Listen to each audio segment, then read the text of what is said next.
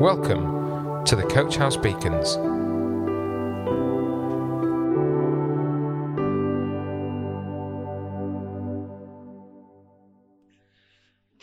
Hello, I'm Stephen and I'm presenting today's Coach House Church Beacon. In Luke's Gospel, chapter 13, verses 10 through 13, we have the account of Jesus' healing of a lady who was bowed over and unable at all to straighten her back. We aren't given any other information about this lady, her name or age, whether she was married, etc., just that she couldn't stand up straight. If you are inquisitive like me, you may have wondered what was medically wrong with her. I did a little research into this condition and found the following on the internet. Usually, the bent spine is caused by dysfunctioning extensor spinal muscles with a neurological cause. Neurological origin BSS may also result from damage to the basal ganglia nuclei that are part of the cerebral cortex, which play a major role in bodily positioning. This is not exhaustive. Another article which I saw mentions Parkinson's disease as causing this too. Maybe this is the neurological cause referred to above. In our Bible passage, the cause of the woman's disability is an evil spirit, and Jesus said that she had been bound like this for 18 years by Satan. Many times in the Gospels, we come across all sorts of maladies that are attributed to evil spirits. This leads us to the conclusion that all sickness and disability are part of Satan's malevolent influence in our world. Western doctors today don't believe in evil spirits causing sickness, etc., because such a belief is considered unscientific or superstitious.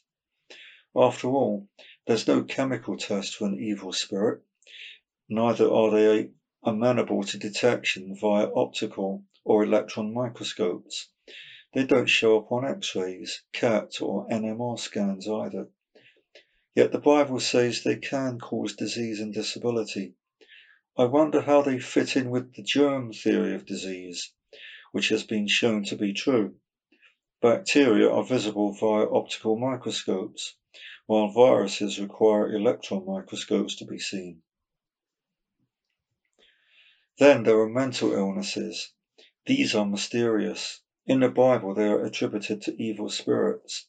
The best answer we have is pills, evidently. I confess that I have no idea how evil spirits fit in with all this. But because the Bible says they are real, then they must affect people today, just as they did then.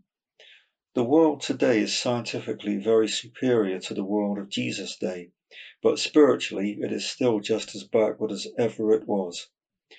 Hence the continuation of these problems, despite the best that nuclear medicine and keyhole and laser surgery have to offer. I do appreciate modern science and medicine, and they help us tremendously. But at the heart of things is our estrangement from God because of sin. That's why we fall prey to the evil spiritual powers that are clearly shown in the Bible. That's why modern science and medicine will never be able to restore what Adam lost for himself and us in Eden.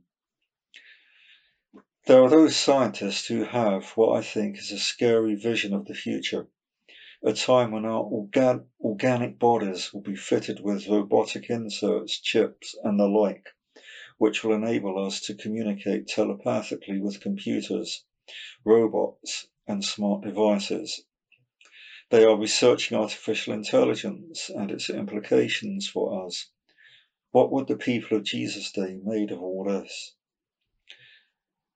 The story in Luke 13 shows Jesus immediately recognizing the cause of the woman's disability and showing that he had the power to put her right, to heal her. Medical science tries to push back the boundaries of mortality, but however well-intentioned this is, ultimately they will fail. Mere man cannot defeat the ancient sentence handed down in Eden, ye shall die. God handed down that sentence, and God has given us the way out. And now he has revealed this grace through the appearing of our Saviour, Jesus Christ, who has abolished death and illuminated the way to life and immortality through the gospel. That's from 2 Timothy 1:10. Jesus is the solution to sickness, disability, and death. Of course, even Christians must fall victim to these things, as our bodies are not yet redeemed, though I believe that in his mercy he still heals in answer to prayer, though not always, and in which case he gives the grace to endure, in hope, the hope of a sudden standing in his presence, in a resurrection body. This is the glorious hope that we have, and because Jesus rose from death, we shall live also, because of faith in him. Not for us, the scientist's future nightmare world of cybernetic bodies resembling the Borg of Star Trek fame, but rather having glorious natural spiritual bodies, imbued with eternal life, power, and the Holy Spirit. This is the encouragement that Scripture gives us as we trust in Jesus, even as our present bodies are starting to fall apart. Coach House Beacons, the Coach House Church Daily Devotional. To find out more, join us on Facebook, Instagram, or on our website at www.coachhousechurch.org.